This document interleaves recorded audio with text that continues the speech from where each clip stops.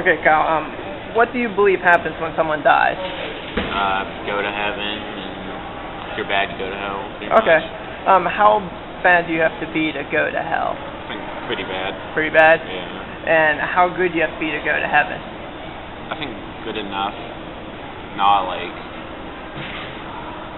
I mean, I think if you just like live your life good and like do good stuff, you'll go.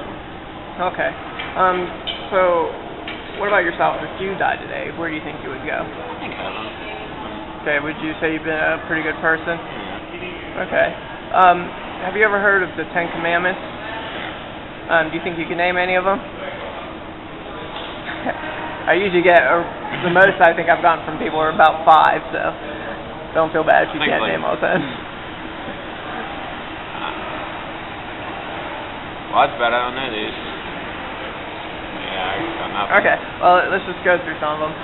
Have you ever told a lie? Yeah. Okay. Have you ever stolen something, even if it's small? Yeah. Okay. So, just based on those two things, what would that make you? I'm going out. Yeah, that would at least mean that, just if you stood before God today, you'd be a lying thief, guilty. Have you ever used the name of God in vain? Used it as a curse word, saying, "Oh my God," or using Jesus' name in that way? You know what the Bible calls that? It's called blasphemy. It's just taking the name of God that's supposed to be treated with reverence and respect, and just dragging His name really through the dirt. He says He'll hold everybody accountable for that. Have you ever murdered or committed adultery? No. Okay, that's good. That's good. I got one at least. Okay, so Jesus would take us a step farther and say that if we even look with lust, we commit adultery in the heart. Have you ever done that? Have you ever checked a girl out? Yeah, me too. He'll also say that if you're even angry, you're worthy of the same judgment as a murderer. Or if you even hate somebody, you're a murderer. Have you ever done that? Yeah. Everyone's going to hell, I guess. Yeah, how many people aren't guilty of these things? Good question. Have you ever coveted something? Like? It's the idea of desiring something that's not yours. It's like, I do it a lot with technology, like I just gotta have that iPod, I just gotta have that phone, or that car, or something like that. So you've done that? And the Bible says that the person who covets something is also an idolater. It's just putting something before God.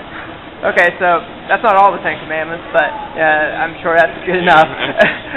So, just based on those things, if you stood before God's judgment seat, if you died today, you would be a lying thief, a blasphemous adulterer, a murderer at heart, and a covetous idolater. Now, just based on those things, do you think you'd stand before God as innocent or guilty? I would say guilty. Yeah, same here. That's really how we all would be because of our breaking God's law. We'd all be guilty. And what would be the worthy punishment, heaven or hell? Hell. Yeah. And hell is just a really terrible place. The Bible describes it as a place of eternal torment. It's really God's eternal prison for our breaking His law. So, does it concern you if you died today, you would receive God's punishment? A little. It's a really big deal. There's really nothing more important than to know whether or not we will be with God or in hell if we leave this life. So that's what we all deserve. That's the truth. But do you know what God did for us so we don't have to suffer that punishment of hell? Have you ever heard of Jesus Christ?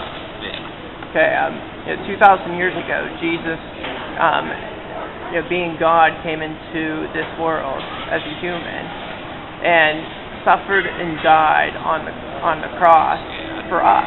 He was innocent, took our punishment. We're the ones that were criminals, and He died for us. So though we are standing in the courtroom as guilty, ready for the judgment to be given to us, and Jesus walks into that courtroom, goes to the judge and says, Judge, I know Kyle's guilty. There's no doubt he deserves your punishment, but let me take the best sentence for him. Let me be the one who dies. And it's just amazing He'd be willing to do that for us. And equally amazing that the judge would allow His justice to be served in that kind of way. So that's what He did for us. And you know what happened 3 days later after He died? He rose. Yeah, He was resurrected from the tomb. whenever he did that, he defeated sin, he defeated death, so you and I can do the same. And it proves, his resurrection proves that all the statements that he made about himself were true. That he is the Son of God, that his sacrifice, was accepted by God, and it proves that he is, as he says, the only way to have our sins forgiven. The only way that we can be in heaven when we die.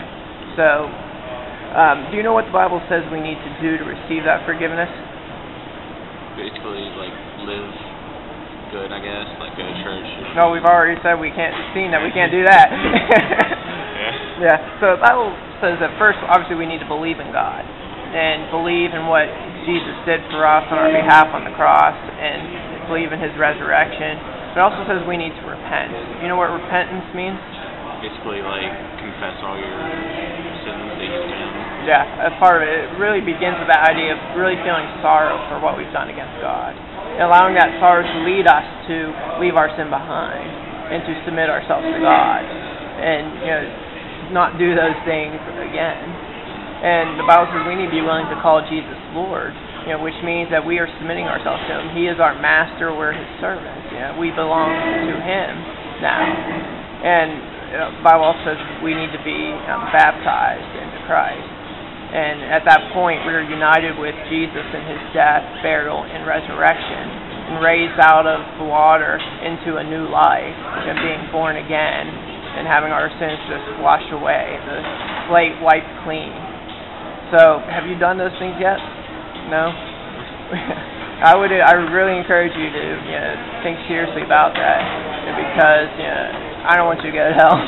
If you die today, that's what you would receive, and that's really a big deal. And obviously, Kyle, none of us are promised another day of life, no matter what our age is. 150,000 people die every day, and who knows which day will be the day that we leave this life. So I'd really challenge you to seriously think about that, and just examine yourself, and try to look at yourself honestly before God. Okay? Thanks for your time, Kyle. Appreciate it.